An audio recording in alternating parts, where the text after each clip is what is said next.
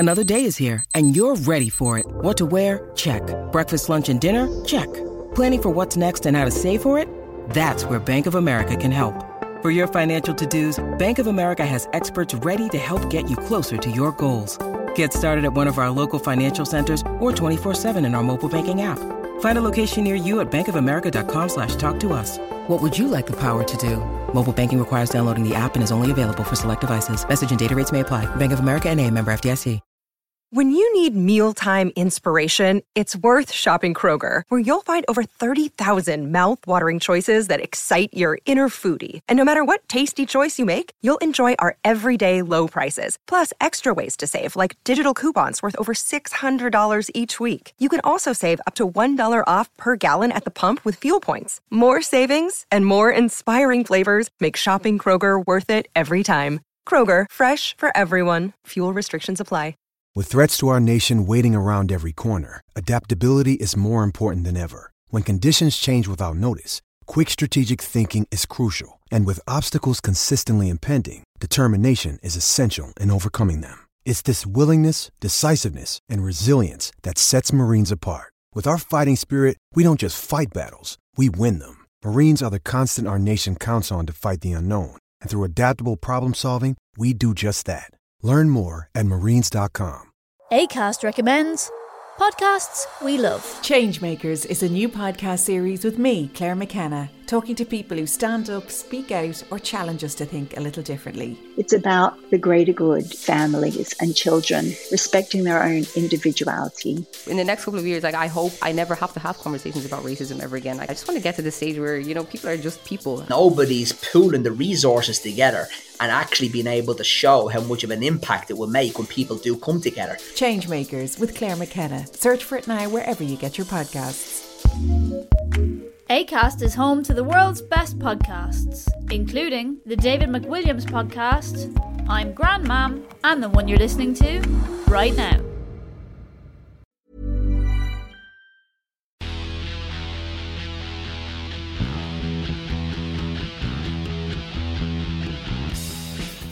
Hello everybody and welcome to the Blood and Mud podcast. We are live, coming at you on the live stream, on the Facebook, on the YouTube, and this will also be on a podcast for those of you who can't catch up on the live stream, because either one, you're not a patron, or two, you've better things to do of an evening.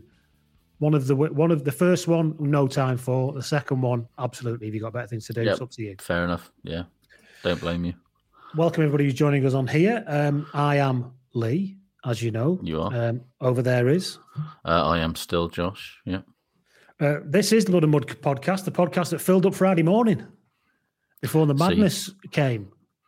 Yeah, see, I went to London last week, so I filled up on Wednesday morning, and then was like, oh, apparently everyone's run out of petrol, etc. Yeah, I went to Cardiff at the weekend, and so Friday morning I put some air in my tyres, filled it up, drove to Cardiff, parked it in, got an Airbnb, so got a parking space. It was on an apartment with a parking space, parked it up there, drove home on the Sunday. Still got quarter tank left. Can't be bad. See, this thing, yeah. Good thing about driving to London, it's not that far from where I am. So, I basically used half a tank. I've got half a tank. I'll level with you. I use my car so rarely nowadays in that I work from home that half a tank will probably do me till Christmas. So let me tell you the truth now. I filled the car up Friday morning because we're going to Cardiff. I think that's the first time I've actually filled it all the way up in 18 months. Because normally I just keep popping along and sticking 15 quid in or something because there's nowhere else, nowhere to go, is it? Nothing to do. Well, yeah, exactly. What are you going to do? What are you going to spend your time on? It's like, where have you got to go that's so fancy that requires petrol? I went to the office one day last week. I do not care for it. No, one day this week. Hey, I had to put a suit on Monday. Oh. Like a full suit, tie, the lot, jacket, everything. Fuck that. I mean, I was quite pleased the jacket's still fastened. I mean, that is a good thing. A little free son of excitement there. But after that, it was like, wow, I'm not used to this. I don't like it. I mean, you wouldn't, because saying Yeah. You don't have to wear a suit, do you? You never have for your working life. It's not. No, indeed. The only times I wear suits are weddings and funerals. And I did go to a funeral last week, and I did have to buy some new trousers. I had to buy some new trousers because it's been about 4 years since I last wore the black suit, and things were not good. Oh, but right. So I went to Cardiff. My daughter wants to go to Cardiff Uni, so I went down there. I can speak very highly of it, having been there myself in the last 15 years. No, probably more than that. 20 years. Let's just say 20 years. Left Flint on the North Wales coast at 2:15 on Friday afternoon. Landed in Cardiff at, do you want to guess?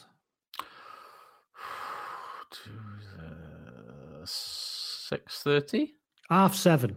Fucking hell. Honestly. It was a bad one. It was a bad one. Don't try to tell me that there's not some sort of political motive behind the enforced separation between North and South Wales. Because I'd not driven it for a while. I went straight through the middle of Wales. Oh. Instead of going down the Shrewsbury borders, Marches way. But actually, it wasn't the middle of Wales bit. It wasn't the huge problem. It was the bit around Wrexham. There was just huge amounts of queues. So I had tickets for the Cardiff game that kicked off at 7:35. Arrived at Cardiff where I was staying at 7:30. I mean, unless you were literally staying in one of those flats that overlooks the Arms Park. Which I was not. I was staying in Century Wharf, as it goes, in between town and the bay. And nice, but when you've lived in a house, I've never done the flat thing, not really. So when you lived in a house, I was thinking, how'd you get your online shopping delivered here?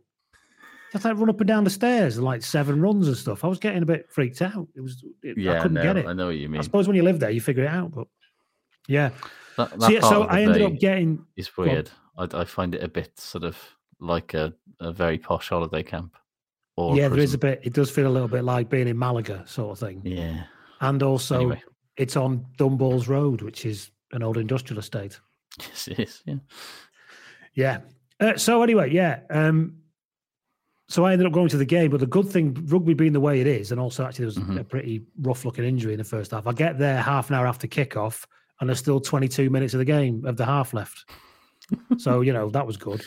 Yeah. I arrived. It wasn't good because I arrived as Jared Evans was getting treatment, having been taken out in the air. So, so you'd missed one Blues fly-off entirely. Completely, yeah. Just about turned up in time to see the other one go off. So I go in. I'm in the South Terrace. I go in. I look to my left and see a friend of the pod, Adam Rees, is stood there about 10 feet away. Honestly, I don't think I've ever been to Cardiff and not run into Adam in some way, shape or form in the last 15 years. And it could be because I mainly go to Cardiff for rugby, but yeah. There is that. But he was with fellow listener Alex Berglin. So good to see him as well. So I met him for the first time. Very nice people. We had a good laugh. Indeed. Well, they filled me in on the fact that I'd missed 2 fly-halves and Lloyd Williams was going in at 10 by that point. So, yeah. At which point you must have just thought, brilliant. This is what I paid my money for, to see Lloyd Williams start a professional game, an outside half. Well, didn't do bad, actually. He played really well. More on that later. But the I had an empirically terrible burger at half time. It goes without saying it was burger Diet Coke, £9.60. Burger awful. Heartburn for the rest of the evening, you know what it's like. I haven't been to the Arms Park in probably 10 years. Are the toilets still as bad as they always were? I did nip for a week, and I don't remember it being terrible. Did I not go to the toilet? Piss up I don't against remember. The wall? No, I don't think I actually went to the toilet. I think I managed to hold it in till I left. See, smart. So someone he's played rugby with, because Cardiff is basically a village. It's literally this big. Yeah. So people he's played rugby with. One of them I always thought was a bell end. So sorry I saw him really, but there you go. So that was my weekend. What have you been doing? I went to London with my good lady wife for a little midweek break. So that was an actual break. It wasn't work thing. It was went on trying to do London without going into massive crowds or going on the tube was interesting. But, you could argue you probably don't go to one of the biggest cities in the world in the middle of a pandemic if you're worried about crowds. But, we like to mix it up. Went on the London Eye. Never been on that before. It's nice. 40 minutes, isn't it? Slowly moving round. 30 minutes, yeah. But, it's quite interesting. I mean, I level with you. 15 minutes in, I was like, all right, I've probably seen all this now. And, you've got another 15 minutes of the same things, but just gradually ever so slightly lower. But no, it was good. How much? I got some cheap deals, so it was about 18 quid each. It was more than you'd want to pay, but fair enough. We took the kids on one of those duck tours. They don't exist. They've been shut down now. Did you ever see them? It's it's an amphibious craft. Oh, the amphibious. Oh, yes, the car boat thing. Yeah. So they drive around, do the sightseeing, and they drive into the Thames, and they'd take you up and down the Thames and stuff. And they had the tour guide they had looked exactly like. He had the same sunglasses on, an exact same look as Chris Pratt when he's being Macklin, the FBI agent in Parks and Recreation. Brilliant.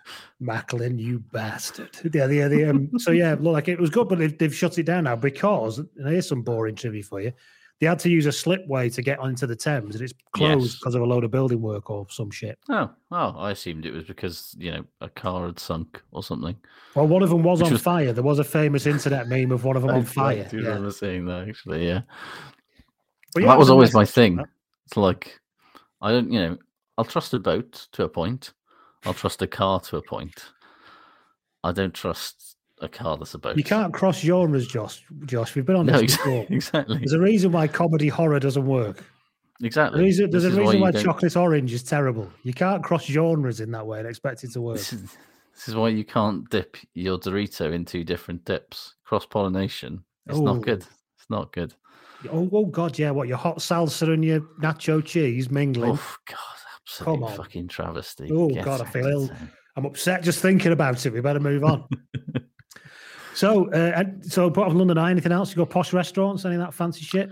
No, we kind of mainly ate at sort of places where we could broadly eat outside, like Oaxaca and things like that. But, for somebody that's basically, had the delivery options of suburban just outside of Bristol for the last year and a half, having things like Oaxaca was very exciting. I'm not going to lie.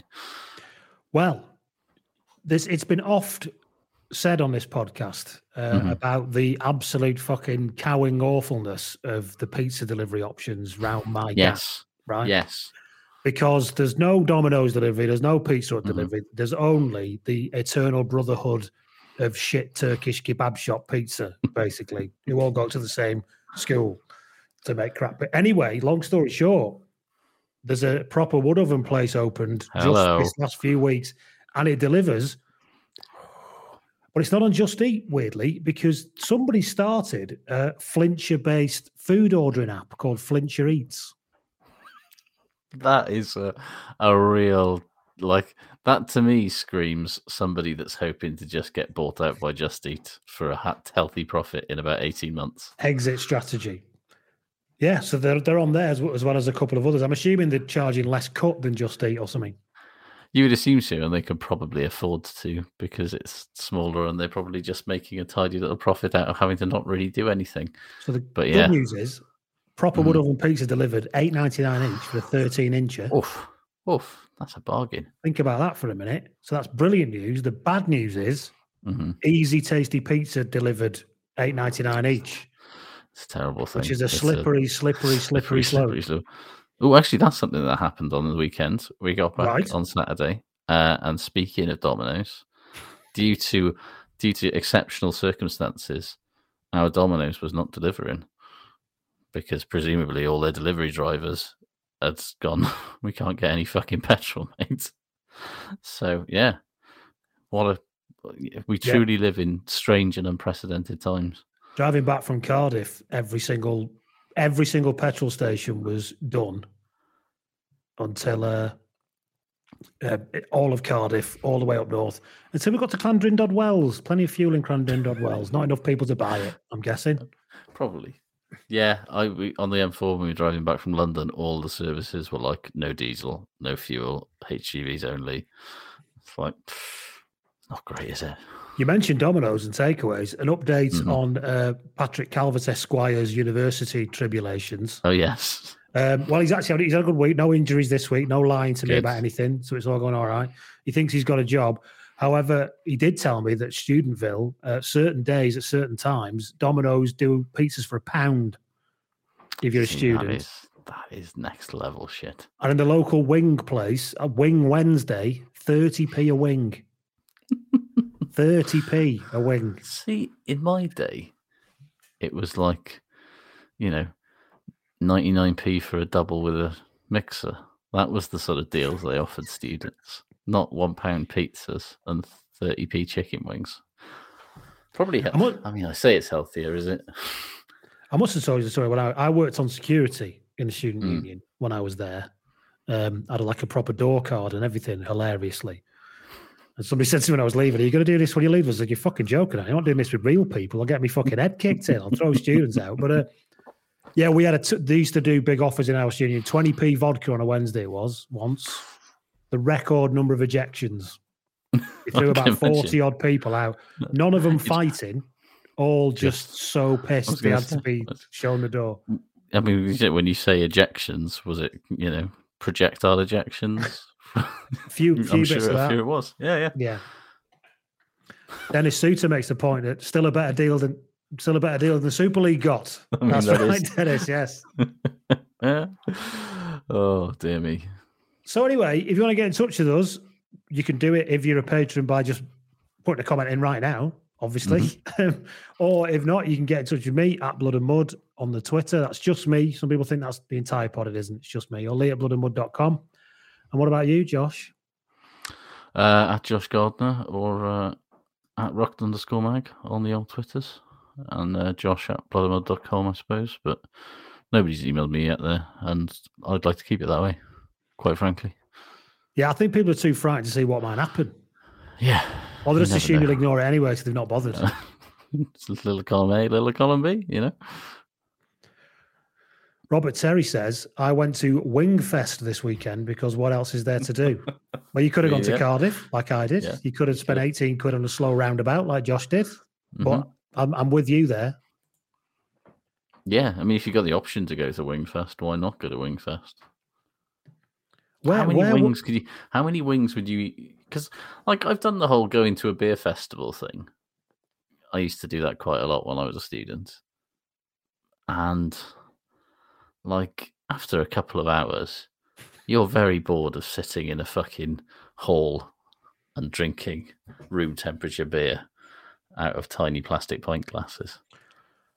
I went to a whiskey festival once at the Marriott Hotel in Cardiff, in Chester. And it was in a big function room with no windows. Brilliant. All tables around the outside. One bloke threatened to call the police on me because I reached to the table to pour myself some whiskey, which I wasn't allowed to do, apparently. But yeah, the weird thing, whiskey festivals, because you kind of get...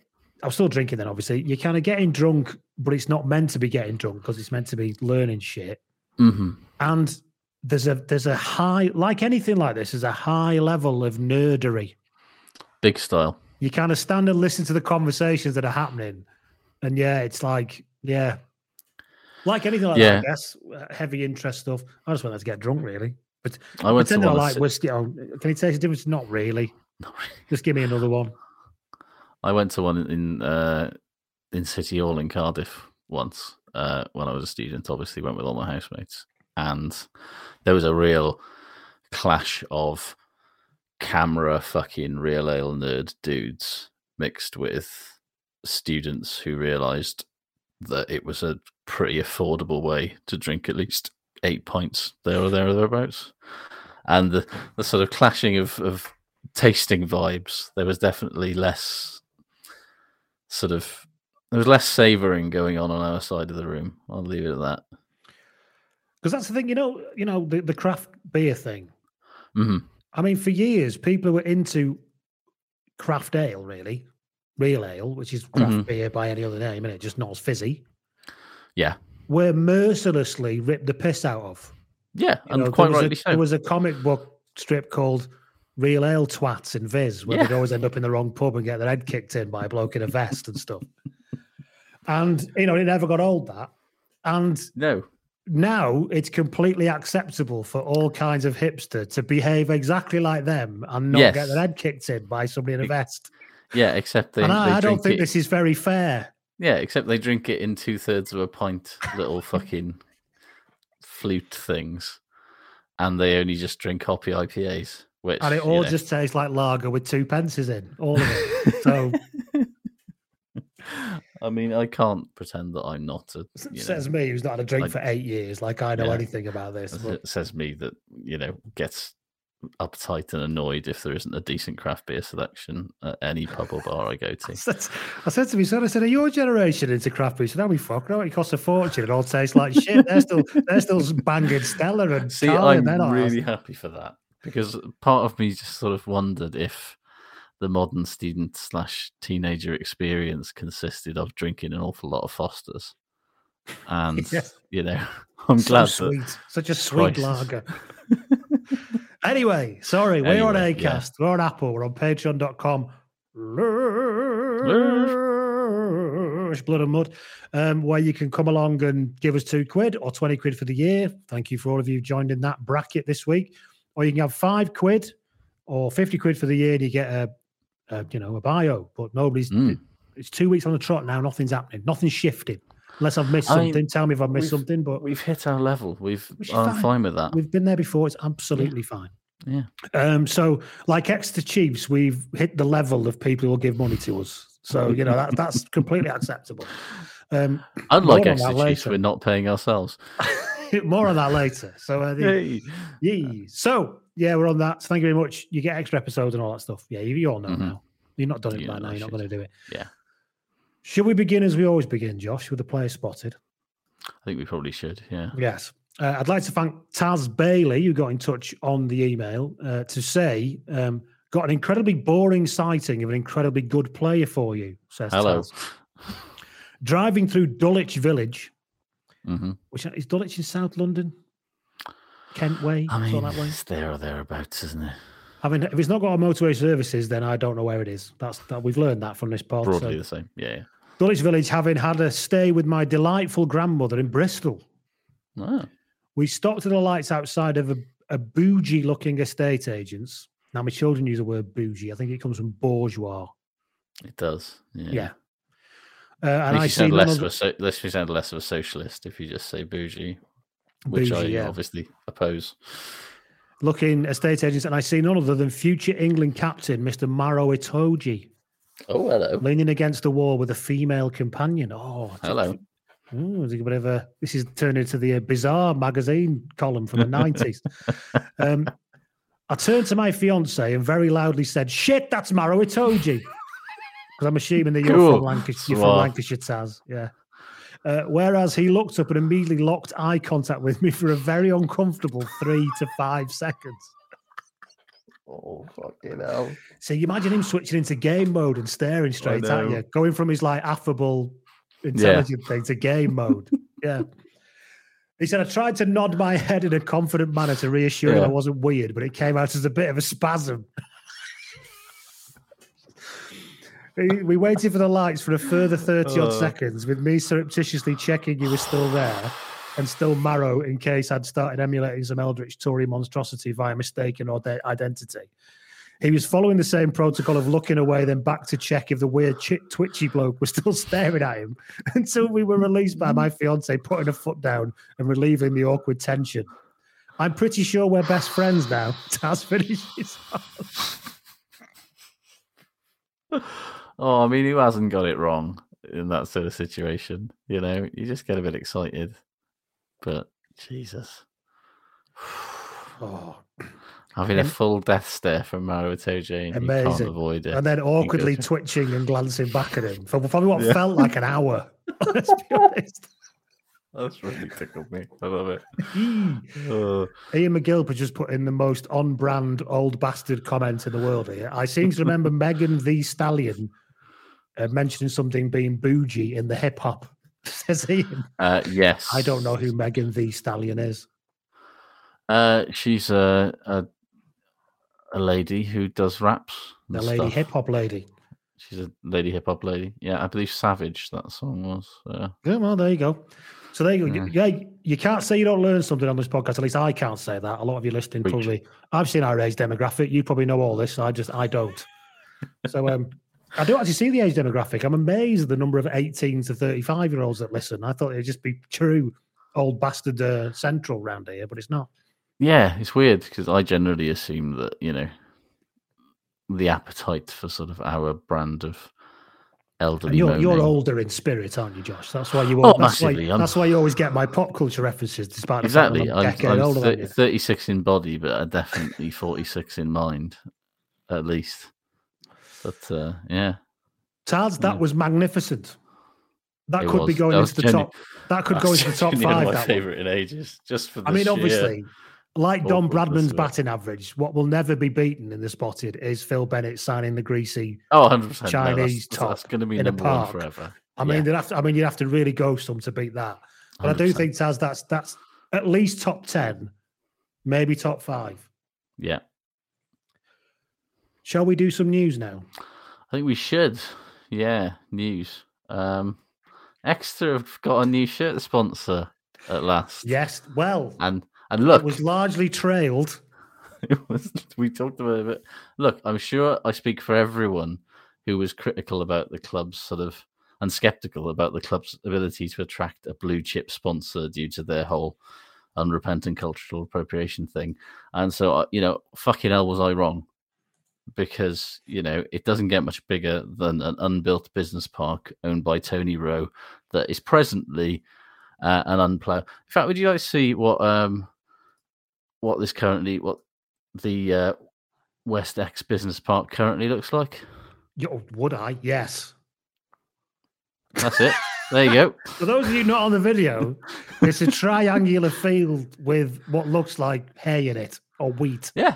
It's an unploughed field next to the A38. So, look, you can look out Sarries with their $2 million a year fucking sponsorship deal with a City trading thing, or Bath with Dyson, or Wasps with. I mean, Bristol might be sponsored by an offshore investment company owned by Steve Lansdowne, but at least they've got offices. They might be in the Channel Islands, but at least they're offices. I genuinely feel bad now for making fun of the Ospreys last year for being sponsored by a property company that one of the board members owned, because come on, it's a new low. It's hilarious. In all seriousness, though, Heineken Cup winners and champions not too long ago. One of the greatest, if you believe some quarters, romantic rags to riches story. Yeah, basically, which is all true, by the way, in some ways. So almost they should exactly be 2 years ago. A brand fucking dream, shouldn't they? Yeah. Almost exactly 2 years from them winning the Premiership and the fucking Champions Cup in successive weeks, effectively. But it doesn't matter, because, of course, Tony Rowe put out that statement last week saying that the club had 400 sponsors and all of them were fully behind the club's branding and everything about it. Firstly, I'm not sure where he's getting this 400 sponsors. Like, even the Scarlets didn't have 400 sponsors that season where the front of their jersey looked like the fucking Yellow Pages. Like it had been fired on by Homer's makeup gun. but it was sponsors. Homer's sponsor gun. And it's weird that they've got 400, but there's only about 7 or 8 that are actually listed on their website, and one of those, Heineken, isn't even technically a sponsor. They've just got pouring rights at Sandy Park because they're in the Champions Cup like everybody else does. But I'm sure though, Tony wouldn't exaggerate that, of course. Like, all those companies absolutely, the sponsors that he has named out of those 400, they would definitely stand. They stand by him fully. And if Johnny Fordham from The Sun would say contact all of Exeter's sponsors that are listed on their website that aren't directly owned by somebody who owns the club, they definitely say they back him up, right? He wouldn't, call up Heineken and Bradford's and Centrex and St. Hugh Eggs and Otter Brewery and Samurai and Torchyard's Drinks and find that absolutely none of them were actually prepared to go on the record and say that they actually agreed with Exeter's branding. They definitely wouldn't do that. course not. Somebody said on the Twitter, I can't remember if I've got it later in shit good, but somebody did say, I'd apologise, I can't remember who it was. I mean, when the sun is kicking your ass, how much on the wrong side of history are you? I mean, he was very like Tony Rowe, because that statement was basically Tony Rowe taking issue with a report in the Financial Times that basically said Exeter had tried to get a big blue chip £1 million sponsor and failed miserably. And to be honest with you, that article in the Financial Times mainly said it's probably because of COVID. Yes. But then there was a little bit on the end where it was like, and it also might be a little bit about this branding stuff. But that was obviously a red rag to a bull because he put this whole fucking thing sort of attacking the media for inaccurate reporting. And I speak from personal experience. Journalists are incredibly petty. And like, if you question their credibility or question the credibility of their profession or accuse them of doing a bad job when they've actually done a good job, but you just don't like it, they will tend to go out of their way to find you other things to say about you that you don't like. And that's basically what Johnny Fordham did. He was the first one within about 20 minutes to find out that the West Exeter Business Park, A, didn't exist, and B, was owned by Tony Rowe, being sponsored by a fucking unploughed field off the A38 is not very exciting. And then within a couple of days, he'd done this thing with the sponsors. And I tell you what, you did a very good thread on Twitter this week. Thank you. I don't often see many good threads on Twitter these days. I'll level with you. You sort of basically said that Tony Rowe's sort of intransigence and single-minded belief in himself, and that he's basically right, is a big part of A, why he's very rich and successful, and B, why Exeter probably are where they are today.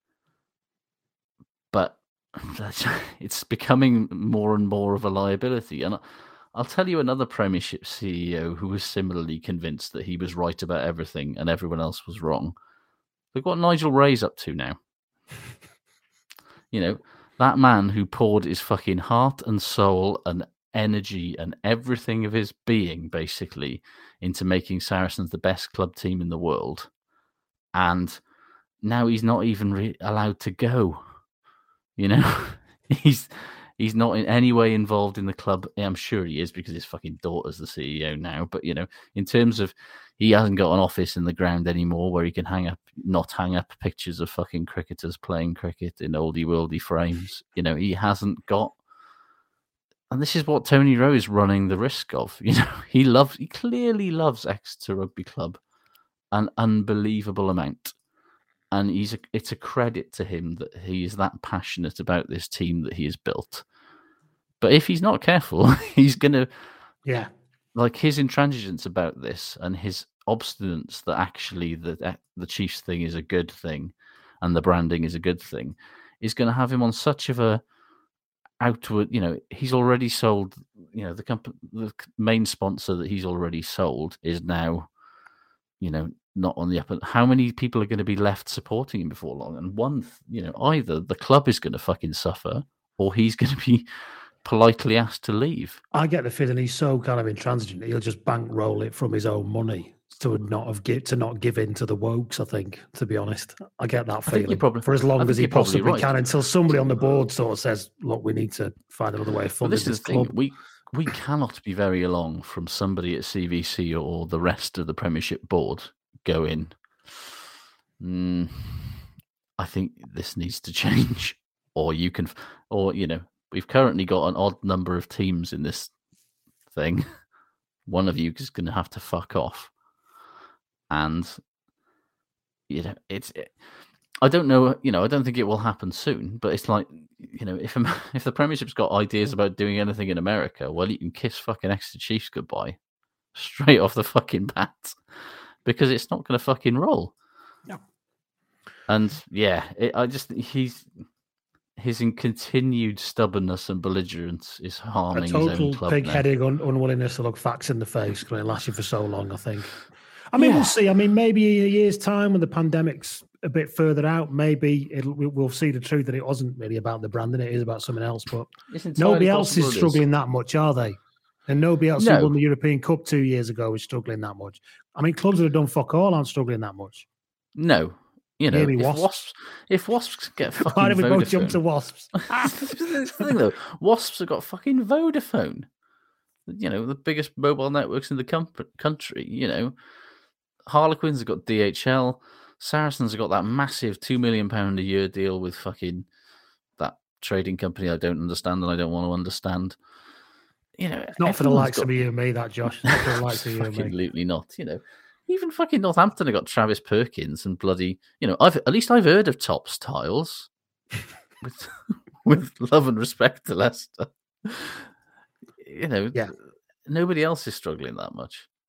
We've always struggled to get a main sponsor, but because of numerous reasons, really. But we've sorted that this week. Our sponsors are 100% behind us because we are now sponsored by the East Blood and Mud Semi-Industrial Workshop Outspace. Those of you on the video can see that there. Yeah, beautiful high-end industrial unit. Yeah, just east of my house. Mm-hmm. That's definitely not us paying for that at all. We've got it all kitted out. It's on our shirt that I've hastily designed there. Look. Yep, lovely. Nice green and navy shirt with the yellow. A bit Canberra Raiders-ish, I think, but that's where my mind went. I noticed you've gone quite rugby league in the design there. I feel like that's a statement. There we are on the front. The East Blood and Mud Semi-Industrial Workshop Outspace. That I think shows that, you know, the entire rugby world is 150, and business world is 150,000% behind everything that we do. Yeah, and our other sponsor, the Longwell Green Private Gym for Muscles, is also doing. You know, it's fully behind us. You know, they're the back of shit sponsors, and they've told us that they absolutely everything that we do. You know, all of their customers, which is me, and my wife occasionally, fully agree with everything that we do. So yeah. And our other 300 sponsors, which are listed on our website, for example, Coca-Cola, Tesla, Amazon, Apple,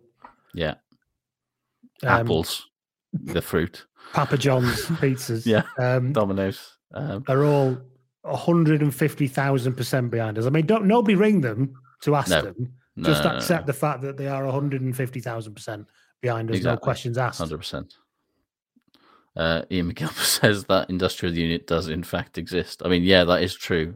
Unlike Exeter sponsor, at least your garage exists, as does mine. It currently serves a purpose. It's not an unploughed field. So there you go. So that's lots of sponsorship news. We're going to be raking it in. Me and Josh are actually going to be going off air for the next month because we're going to go to the island that we've bought via our sponsors, the West Blood and Mud industrial outside nuclear dump facility that is now ours. So it's looking up. You can't say we're not one of the leading podcasts with interest from everywhere right now. Absolutely. I mean, we've got listeners all over Britain and some people in America for some reason. Yeah. Fair play to them. You know, we're a global entity. And we've got one in Chile. See? Or Chile. Crossing continents. Chile. Yeah.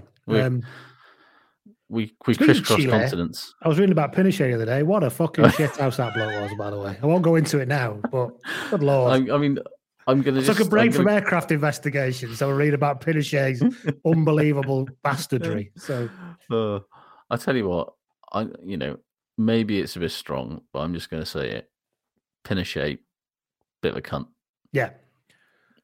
There's a book in that for us, isn't there? There's definitely a book in History's Greatest Cunt, isn't there, or something?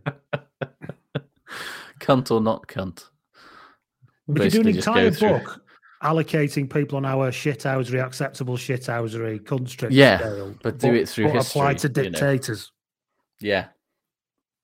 Were there any dictators that could be seen as acceptable shithousery? That's the question.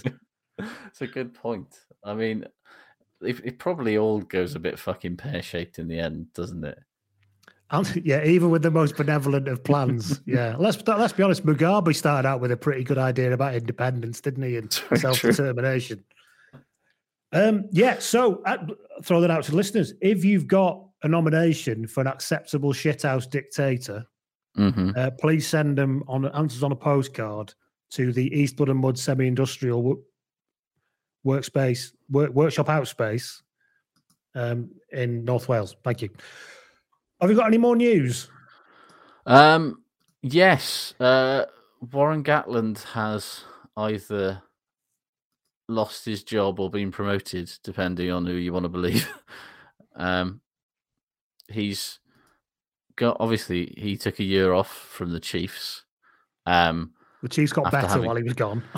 Yeah, the Chiefs got better while he was gone. And so he is not going to be going back as head coach now. He's going to be promoted. Clayton McMillan, who was his assistant and took charge of it while he was away, is going to remain as the head coach, and he's going to be promoted to director of rugby, which sounds like a promotion, but when they say that his job now involves a focus on supporting the coaching staff and shaping and growing the rugby program and high performance program, it certainly sounds like a man who's been given some busy work.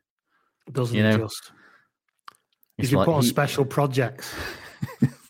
I'm sure I've shared this on the podcast before, but there was a man who was very high up in a company that I once worked at, who was hideously overpromoted and terrible at his job, and lasted about 6 months before people realised that even the people upstairs realised he was a fucking clueless idiot about the things that he did.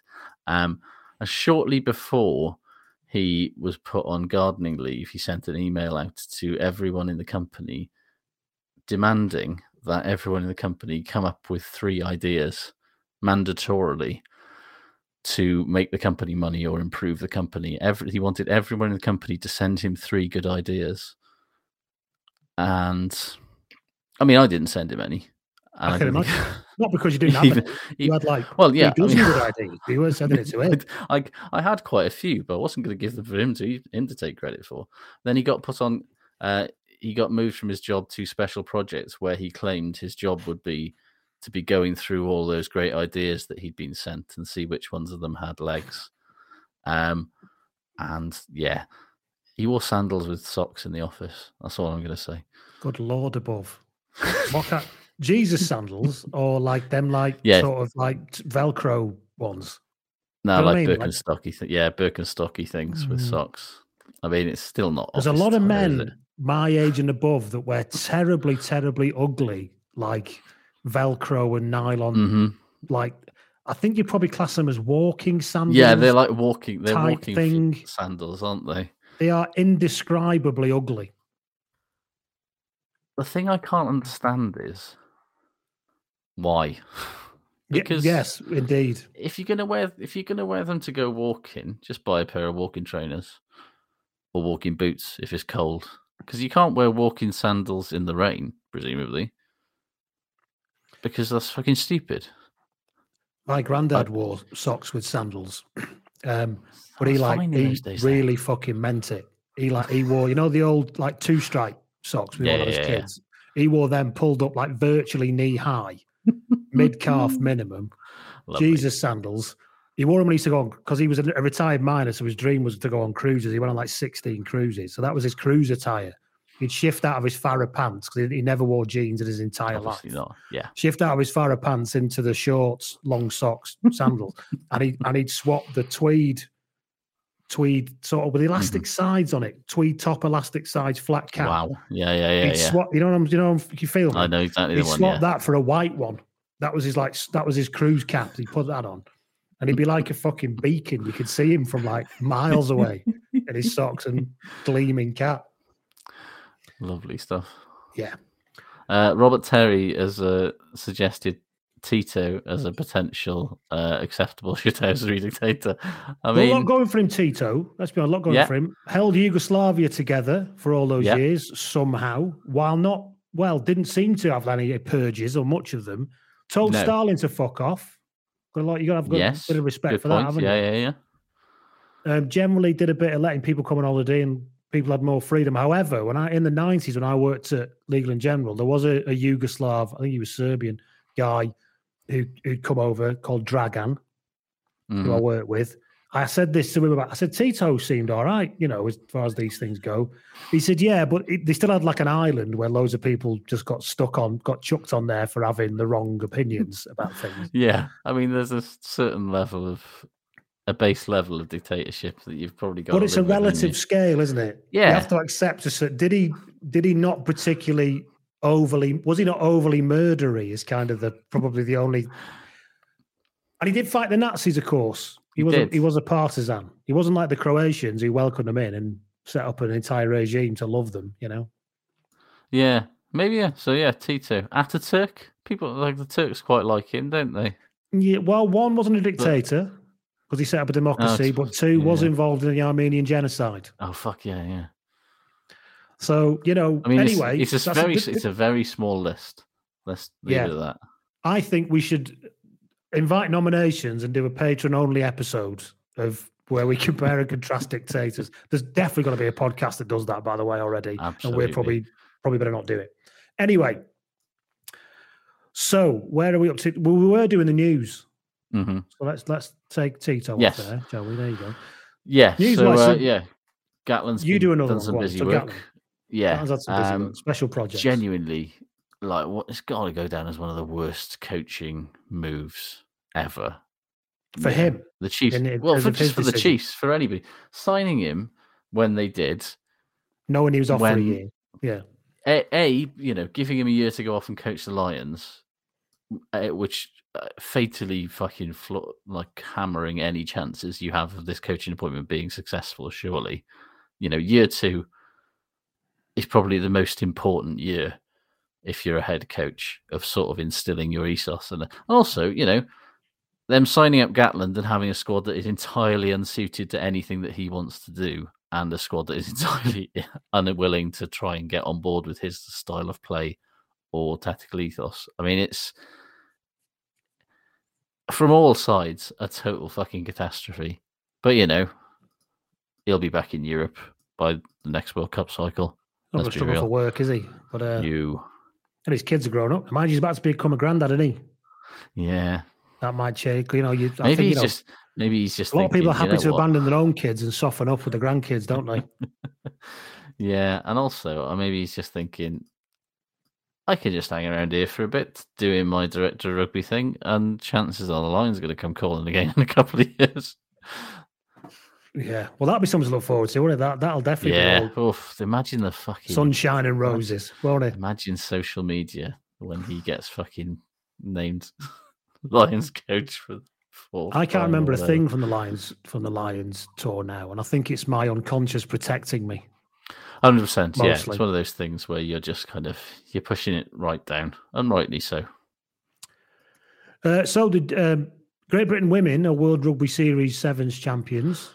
Yes. And Jazz Joyce has scored a boatload of tries and now obviously has to go back to being on the dole or something, probably. Bless her. I mean, yeah, she's got to get a full-time job now, which is bullshit. I've missed something here, and I apologise. I should know this, and maybe you or somebody can help me out. Why are Great Britain playing in these Sevens tournaments? Basically because I think because somebody didn't read the small print properly or something. But basically, when GB Sevens got their funding pulled, they managed to get £2 million off the lottery to basically fund in 2020 to fund a Sevens program for 2 years. And rather than saying, that ends at the end of the Olympics, it ends on the 31st of December 2021. So they're still getting paid to play Sevens for Great Britain. So they're continuing to play, which, And let's be honest, if they don't do it, It'll only get given to fucking rowing or something. Well, exactly. BMX aren't getting it, are they? Or shooting or fucking archery or something. Some other Tory sport. But like, yeah, it's bullshit that she, Jazz Joyce is the best rugby player in Wales. She's probably one of the best rugby players in the world. And in December, after the Dubai Sevens, she will have to go and get a full-time job. Surely the WRU haven't got brass neck to take the piss and apply 60 cap rule to her moving abroad to get paid to play. Surely. Oh no, they'd happily, they want them to go off and pay, but there's very few fucking, even the.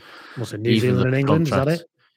Yes, New Zealand and England, and in England, half of there's very few full-time contracts available. You probably have to qualify for clubs. England.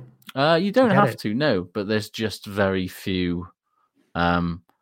Actual full-time contracts available for squad members. The England players are getting obviously paid by the RFU. There's a limited pot for some other players, but in terms of full-time contracts, they're on fuck all money. They're basically going to get paid barely above what a sort of semi-pro club player would in sort of Championship or National One, and that's not enough to live on. Ben Russell says Cincinnatus is the only acceptable shithouse dictator that I can think of. I don't know who Cincinnatus is. However, I do love to read about new shit, so I will be off there. So I will be off finding that out after tonight. Thank you very much, Cincinnatus, Ben. What Cincinnati is named after? You'd have to think so. Surely. I mean, there can't be two. A legendary figure of Roman virtue, particularly civic virtue, by the time of the late Republic. Yeah. The Romans kind of don't count on the sort of dictatorship front because by the end they were all sort of being dictators, but they were everyone was having a turn, Also, I think you'd have to rule out anything before the full establishment of democratic governments. Because they were just playing with it back then, weren't they? It was like, it was burgeoning. It was burgeoning. Yeah, and even the most democratic states in that era were not in any way democratic. I think you've got to talk about post-industrial revolution dictators, really, haven't you? I think you do, yeah. Mainly because and also that you'd have to find a dictator post-industrial revolution who eschewed the mechanized weapons at their disposal and didn't kill everybody. Yeah, exactly. It's very tempting. If it's right there, and you've got the option, and you don't, then more power to you, I say. Here's a left field one for you. Acceptable shithouse dictator is King Juan Carlos of Spain. Ooh. Because he was given a dictatorship and said, "Yes, I don't want this. Let's have some democracy." Yeah. Cheers. Yeah. I mean, yeah. Maybe. Yeah. So plenty to ponder on. I'll leave other people to think that through. But yeah, that was So in other news, rugby championship teams are in isolation because Brisbane full of COVID. Do you want to do the joke or shall I do the obvious joke? No, I'll you crack on, honestly. Argentina are not invited, obviously. Hey. What was that all about, by the way? I mean, like, South African fans have been keen to let everybody know that rugby is against them or has it in for them in some way. I mean, Jesus, how do the fucking Pumas feel? They don't even get invited. It was Paul. What was your one job for this morning? You did you bring your coffee? No, it wasn't that. All the teams. Yeah, I rang all the teams. What are you talking about? They're all there. Are they? Oh, hang on. There's only 7 digits on this phone number for Australia. I've put .cov, not .com. It's Bab's back. I mean, when you think about the bullshit that Argentina have had to put up with to compete in the Rugby Championship over the last couple of years, last year, where they basically trained in their hotels for 2 weeks and then went and beat the All Blacks. Like, they've dealt with a lot of shit, while South Africa was going, oh no, we can't play, isn't enough time. And they were just like, yeah, fuck it, we'll just sit in a hotel for a fortnight and then beat the All Blacks, why not? The disrespect of just not even bothering to invite. It's next level. It's absolutely next level shit. I can't get my head around it. Unbelievable. So they're in isolation. Yes. How many rounds are left? 1 or 2, I think. It's 1 or 2, isn't it? Yeah. Yeah. I wonder if this will complete then. Well, New Zealand have already won. Yeah. Obviously, it's just vote with the feet. I'm off. Don't want to get infected. Going home. Had enough of this place. We've been in a bubble for fucking ages. Literally ages. Sick of being treated like shit. I'm going. Too many fucking snakes around here. Yeah, all of you. Any more news? No, I think that's me news out. Martin Gleeson figures largely in the news today. Have you seen that one? Yeah. He wants England to create opportunities and finish them. I mean, that's revolutionary stuff for any attack coach, you got to say. So it's the RL influences that, see? That's what they always say in rugby league, see? I don't just want you to create chances. I want you to finish them and all. That's why they went professional in 1895. Loads of people in the RFU wouldn't stand for such things. They were going, you finished the chances, right? Oh, okay. We just thought you had to create them, and then they would happen.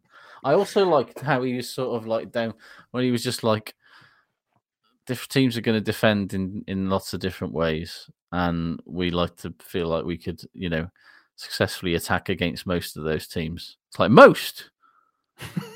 You're not gonna fucking win a World Cup by being able to score tries against most teams. It's like, well, we can definitely score against Italy. Not so sure about France, and the All Blacks, forget about it. I'll be all right with it. Yeah. Hard-nosed professionalism from his years at St Helens is that. Like, gentlemen don't finish chances off. It would be uncouth. Particularly when a side is struggling. Yeah, I mean, it's particularly as he also said in that same interview that he was basically as surprised as everyone else is that he was there.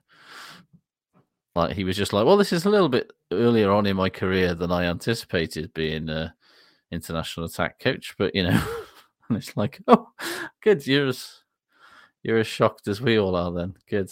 I mean, Eddie just likes to mix it up. He does. I really enjoy Eddie's commitment to giving us something to talk about. It's funny, you got to respect it. When I was at Sale covering the match, I was among journalists, which is novel. And I mean, a lot of the patter was appalling, I'll be honest. But at one point, he started talking about Eddie Jones because the training squad was being announced, which was last Tuesday, wasn't it? After we aired, and they said, "Why has he done this? And what's he doing this for?" And I said, like we said, I think he's just really fucking bored and just does stuff because he feels like it, just to cause a bit of shit. And interestingly, one of the guys, quite a long in the tooth guy, he said, I won't say his name, but he said, yeah, he said, but the thing is, he always turns up and he always gives you plenty of decent copy. So I think that says a lot why he's given not so much as a hard ride. But he is an absolute fucking godsend for journalists who've got deadlines. And I Duncan Hamilton's book, which I've talked about a lot, Provided You Don't Kiss Me, 15 Years with Brian Clough, which is one of the best books you'll ever read about sport and as a character analysis. He made the point because he was a Nottingham Forest reporter for the Nottingham Evening Post for years, and he was saying how incredibly dull the beat of a local sports journalist is a lot of the time. Games or just forgettable games, travelling miles, misery, boredom. He said, however, so trying to think a copy to write about something that's not very interesting. He said, however, I had the gift that I just simply opened everything I wrote with, Brian Clough said today. And he could fill an entire column 5 days a week or 6 days a week or whatever. And there's a bit of that about Jones, isn't there? Yeah, 100%. Whenever they get him in a press conference, he's going to say something that is vaguely inflammatory, or at least is at least a clickable headline. And that's part of being an England coach, I guess, and part of being the head coach of a big nation. You've got, particularly in a minority sport like rugby union, if you want to cut through, you've got to produce good copy and you've got to produce a good soundbite. And fair play to him, I suppose he does. Ian McGill's back in again. He says Maro Itoje has just announced he's the new face of M&S. Nice lateral move from modelling for Ralph Lauren. I was going to say, that's a real step down from the whole, Ralph Lauren Wimbledon collection before the Lions tour. And after the Lions tour, he comes back and is the face of trousers that are pulled up too high. Isn't it amazing how this kind of stuff works? It is in my mind, because obviously the people who are like Maro Itoje, as in younger people who dress in a trendy way, I guess. I'm in waters. I'm in unsure waters here, but please go with me. Carry on, yeah. Younger people basically are not going to shop at M&S. However, they're obviously going for the demographic of people probably my age and above who love him because he plays for England. So we'll remember what M&S exists and go back in. Like everybody else, I buy my undercrackers from M&S. Else. The occasional suit. Yeah, I will buy... Or suit, as they would probably say. I will buy pants from M&S and I will buy food. And that is it. I know exactly what undercrackers suit me and fit me from M&S, and I've bought the same ones for 10 years. And the day they discontinue them will be an absolute fucking heartbreaker for me. And yet, you'll keep coming back every time hoping that they've got them there, Somehow. Because somehow maybe they probably... And the thing is, M&S knows that they've got... It's all they're selling, probably. Yeah, it probably is. Overpriced food and underpants, that's all they're selling. I mean, it actually is. You look at the sort of things, the earning reports for M&S, and you see that, there is... they are selling no clothes, and all of their profits are from food. Well, I do that terrible thing of balking at the price of undercrackers. Mm-hmm. Do you know what I mean? You go, what? 15 quid for 3 pairs? You fucking joking, sort of thing. Why is it that much? And then, of course, when you analyse it as a kind of price per wear, I mean, it's fuck all, isn't it? Let's be honest. And also what they're taking care of as well. These things are very important. It's worth spending a bit of money on. It is, yeah. Invest in the stuff that's important to you. Quite. So we went from Martin Gleeson to M&S underwear. That's your fault, Ian McGill. You can't even blame us for that tangent. Ian's very quickly said it. The fashion facts are courtesy of his wife, not him. Yeah, righto, Ian. I mean, Hello, Sophia, if you are listening. I've just Googled Marks and Spencer Maro Itoje, and nothing happens. There's a dead link. That's a very M&S scenario. They don't seem to understand the modern world, do they? The top hit is introducing Maro Itoje for Marks and Spencer, but when you go to the page, it's a dead link. And then the only other things on the page are a man who urgently needed a poo watched women in Marks and Spencer's Perth store toilet. It's fucking hell. What I'm saying is, from an SEO point of view, and also Marks and Spencer's, they are not bidding on the right search terms, I think, is what we conclude from this. They've, to be fair, they've got the fucking top hit, but there's nothing there. So you fucked it, lads. Any more news? No, God, no. Shall we talk about the weekend now? I think we should, yeah. This is the point at which you say goodbye to our non-patrons. Au revoir.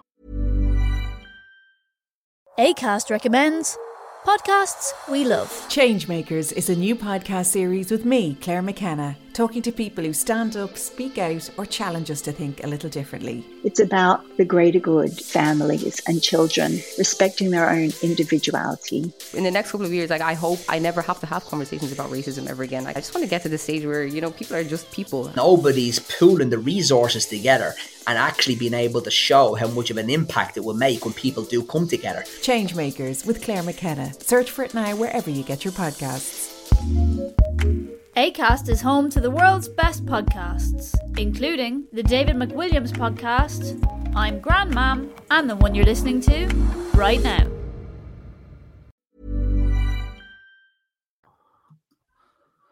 Hello. Welcome back, non-patrons. You've missed a good old chat about the weekend. Josh being the devil. Yep. Of some description. Rosemary's Baby, really. Basically. What's happened to his eyes? What did happen to my eyes? And then, and a good old chat about the weekend. Shall we move on to the shit good? For time is ticking away. We definitely I did have a Your So Club lined up, but we'll be here for 3 hours too long. if that starts. But I promise we'll do it next week. Because it's nice to break it up a bit, isn't it? Nice to break it up a bit. So, Indeed.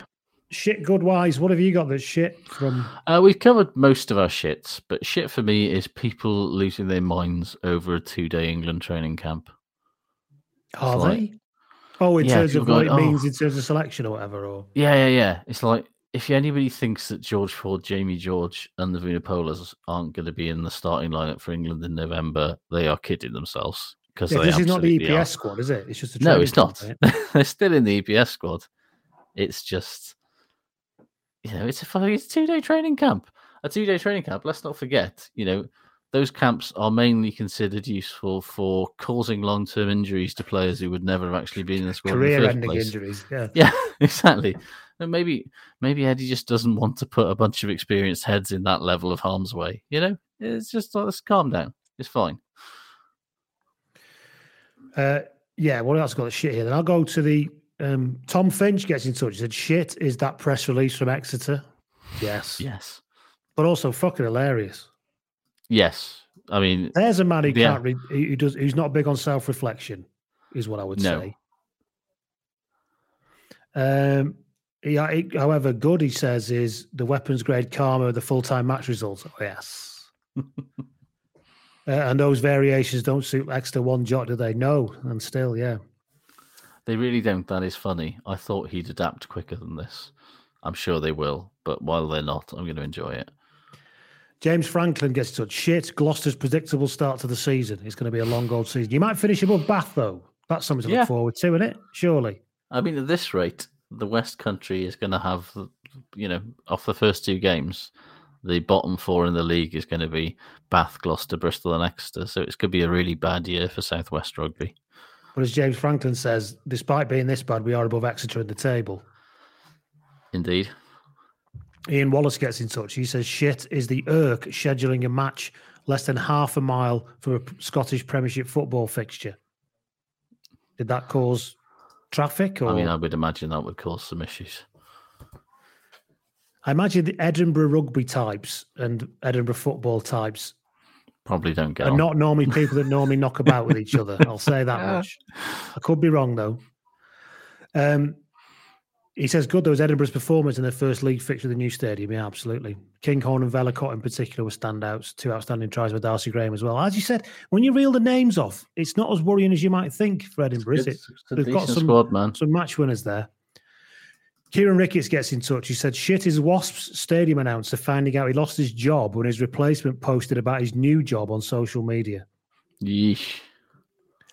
I mean, I don't know why we're surprised. I mean, Wasps basically moved an entire club away from its home for not very good reasons. So I don't see why they'd be that nice to a stadium announcer, really.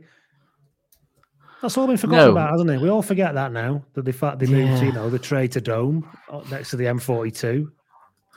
This is the thing, people were saying how, the good guys won with Northampton and Wasps.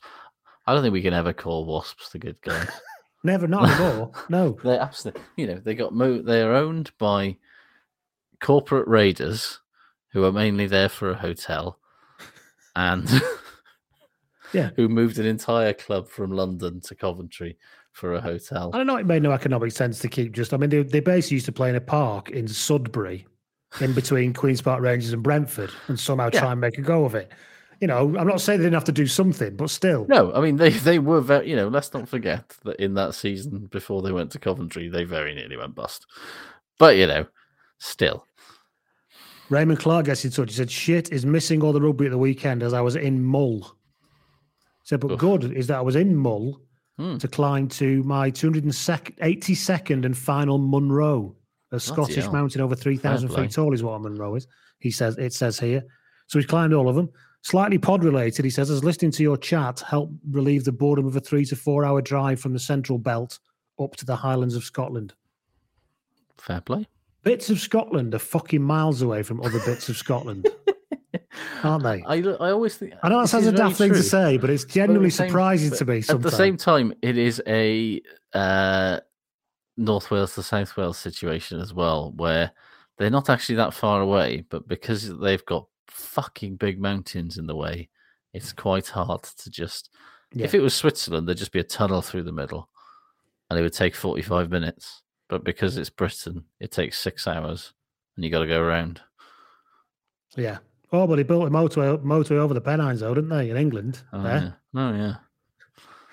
Not that you want a motorway over the Central Belt into the fucking Highlands of Scotland, let's be honest. Like, you think about it, you're driving, you think this is shit this, when you're driving from Cardiff, like, fuck's sake, imagine 6 lanes being ploughed through the Brecon Beacons. I mean, Christ's sake. Yeah, awful, I mean, there's got, I feel like there could be a middle ground there, but yeah, nobody wants to see that. What else have we got here then? Simon Clark gets in touch. He says, shit is that there are actually people who didn't see Bristol's decline coming months ago. We're not those people. We were making this fair dues. I mean, we don't have much insight, but we did call that one. We saw this coming. Reece Knott says, his shit is whoever thought it was a good idea for Jared Evans to be the one fielding high kicks after he replaced Reece Priestland. Bless him. He looked bad, actually. Is he out for a long time? I've not heard. I haven't heard either, but yeah, it did. Fekitoa's out, isn't he? He's going to miss the autumn, I think. Yeah, Fekitoa's did something. I think he's done his shoulder, which... Lizard NZ says, shit was the All Blacks handling, the worst I can recall since 1998. And yeah, it was really bad, to be fair. For all of the talk of, South Africa gave them a game, they were proper dicks for fingers for quite a lot of that game. It was quite bad. Ken Seaton gets in touch. He says his shit is waiting in an interminable queue for Rugby World Cup 23 tickets yet again, and then it all failing. Lots of tweets about this. Apparently, it's once again been another total disaster on the Rugby World Cup ticketing front. Have they ever got that right? No. Bizarre. Bless them. I mean, don't bless them. They're a bunch of fucking professional sports administrators. They should be doing their fucking jobs properly. Ridiculous. But, yeah. 10 Ep says, shit is the chaos of working behind the bar at Bath Rugby, as my son found out on his first shift last weekend. Probably because they'd all fucked off to the bar rather than watch the game as well. Didn't even get his mid-half break. Have you ever watched a game at Bath? I haven't, I know. So fucking weird. My mate from work knows somebody down there and goes down and always takes a game in when he's down there. But it is that, middle of a park thing with temporary seating and all that, isn't it? Yeah, because it can't be a permanent stadium because it has to become a cricket ground in the summer for the village cricket team or whatever. You are sitting in proper temporary seating, and it's weird because whenever it gets excited, like whenever somebody, have you ever sat on temporary bleachers when people are sort of moving a lot? Yeah, and feels like you're going to die. Yeah. So whenever something exciting happens, or whenever quite a few people are coming back from the bar, the whole thing feels like it's fucking falling apart. You get that, like the Millennium Bridge, it starts to come. Yeah. But went over that on Friday actually, and it's still, for all the talk that they fixed it, they haven't fixed it. It's still fucking wonky as all hell. But yeah, Bath's exactly like that, and for such a sort of middle class club to have such sort of weird bad experience. It just feels strange to get when you go There's there. Nothing more middle class than that though. It's like still keeping your ramshackle sash windows well beyond their useful dates. Yeah. Do you know what I mean? The Wreck is the sort of equivalent of an aristocrat's 17-year-old Subaru Mitsubishi Lancer that has, basically just he's too tight to replace it, or his 40-year-old fucking Land Rover. His 1980s CLK Mercedes convertible, exactly SLK, whatever it is. The seats are dog-eared as fuck, but the engine's still going, and why would he change it? What else have we got here then? Colin McBride said shit is David Nucifora. a chancer who rode on the tailcoats of Schmidt. He took over as IRFU performance director 3 months before the women won back the Six Nations, and now they can't even qualify for a World Cup, while the women's game is a mess at club and provincial level. Yeah, it's a right fucking shit show, that. I think both the WRU and the IRFU have got fucking serious questions. And we spoke about the WRU last week, but serious fucking questions about how they are. So no Bavin Parsons at a World Cup. Fucking hell. Fucking state of that, man. And like I said, 2015 they won a fucking Grand Slam. Like, to go to that to not even qualify, even Wales are qualified for the World Cup. And they're shit. Beeps says that shit is Exeter's finances, presumably. Looking forward to having them renaming Sandy Park the Tony Rose Superdome in the next couple of years. As you say, he's going to keep finding ways to put money into it, isn't he? Any more shits from you? Nah. Good. Yeah, what have you got? Anything? It was good. Gareth Anscombe playing rugby again. Yes, absolutely. Like, I felt a bit sick when he got clattered by Ross Moriarty about 8 minutes into it, but he was fine. And then I really felt when Ross Moriarty clapped him across the nose. Indeed, yeah, it could have been worse. And then I really winced when he took that offload from Tian Thomas Wheeler and sort of accelerated through the gap and stepped off that repeatedly surgically repaired knee. But I was just like, oh god, but it was fine. He started off a little rusty, but by the time he came off after 70 minutes, he looked Gareth Anscombe again, which is quite something to say, given how long he's been out. And yeah, I don't think...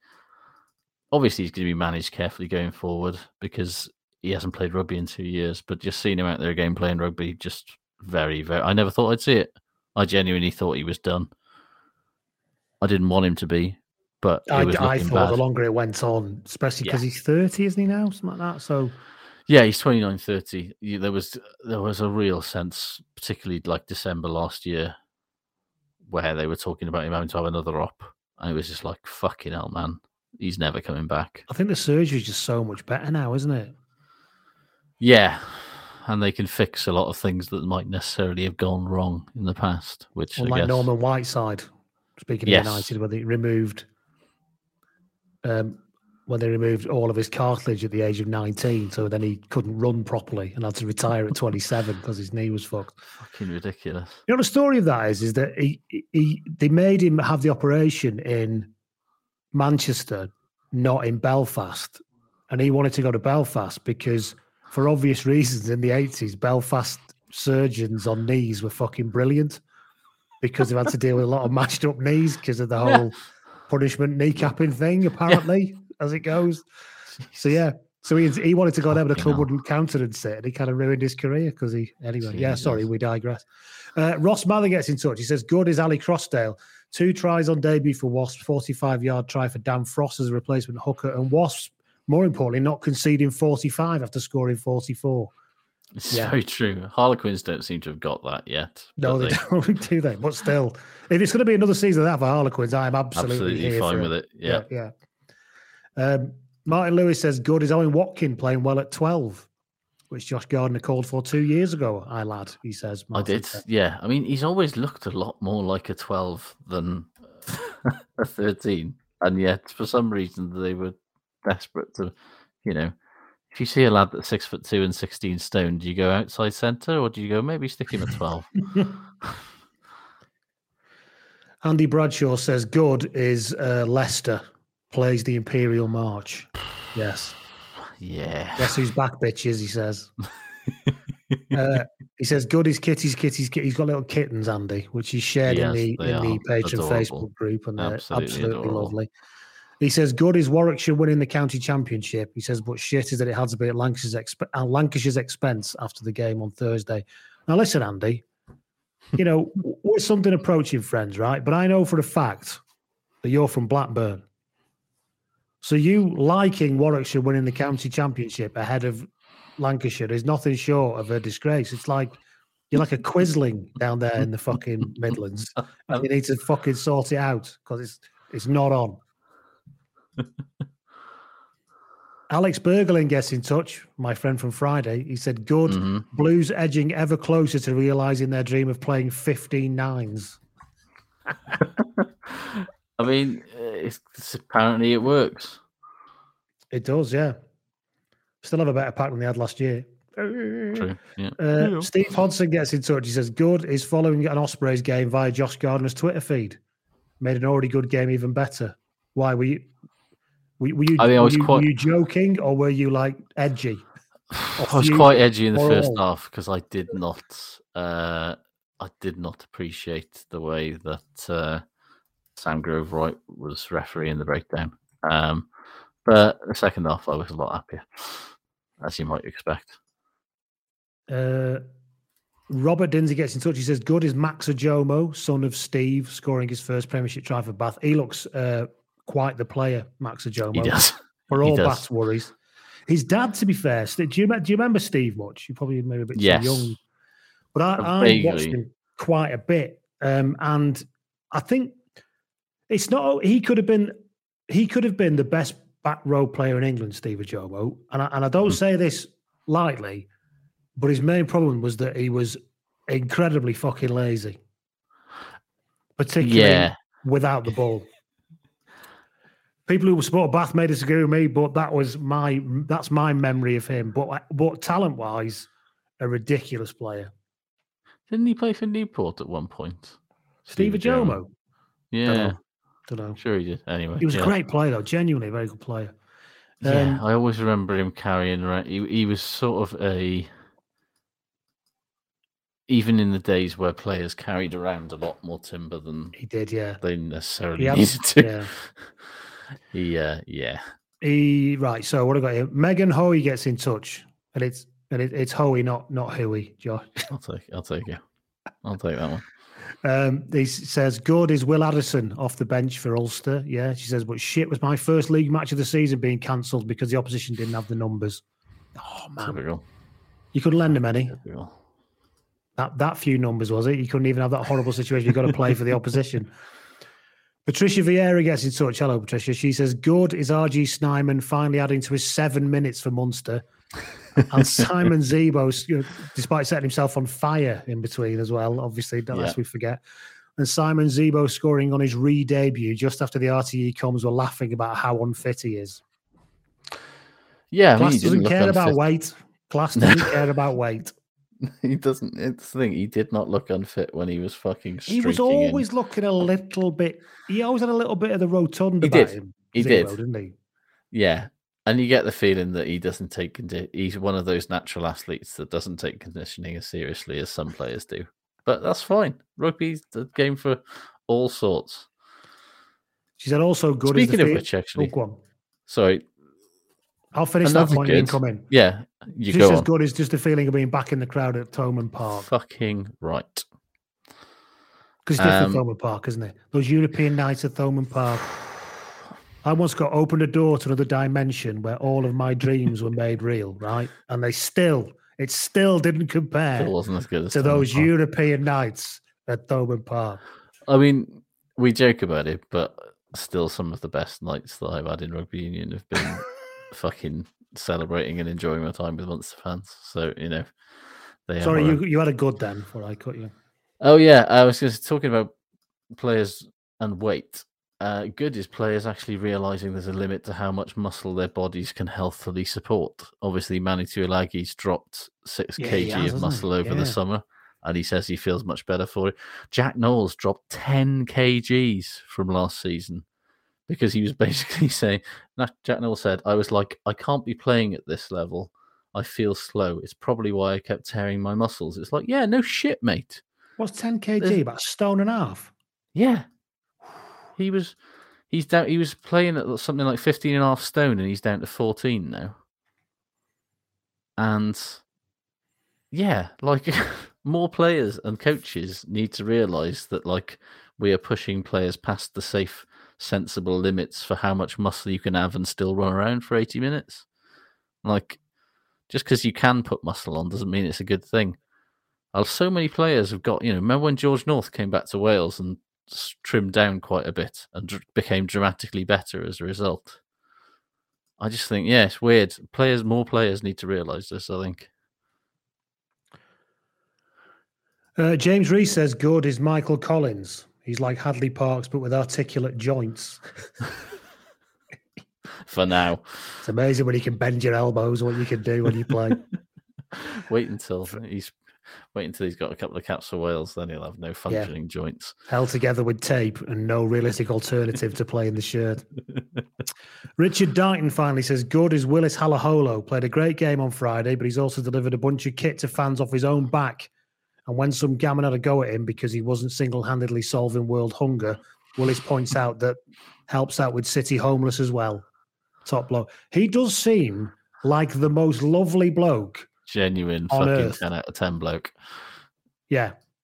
And, delighted to have him. But also 10 out of 10 bloke who doesn't take any shit. Yeah. Which doesn't passively take the bell ends on Twitter. No. Yeah. And that is us, I think. I think it is. For yet another week. Thank you for your patience, everybody. I had to go a day late because I won't get into too much detail, but, the work I do, field crisis, big problems, long meetings. So that's why I wasn't around yesterday. And so thanks for your patience. We'll speak to you all again next week. So long. Bye, Josh. So long. Bye. Bye, everyone. Got to press the button now. Bye. Sports Social Podcast Network.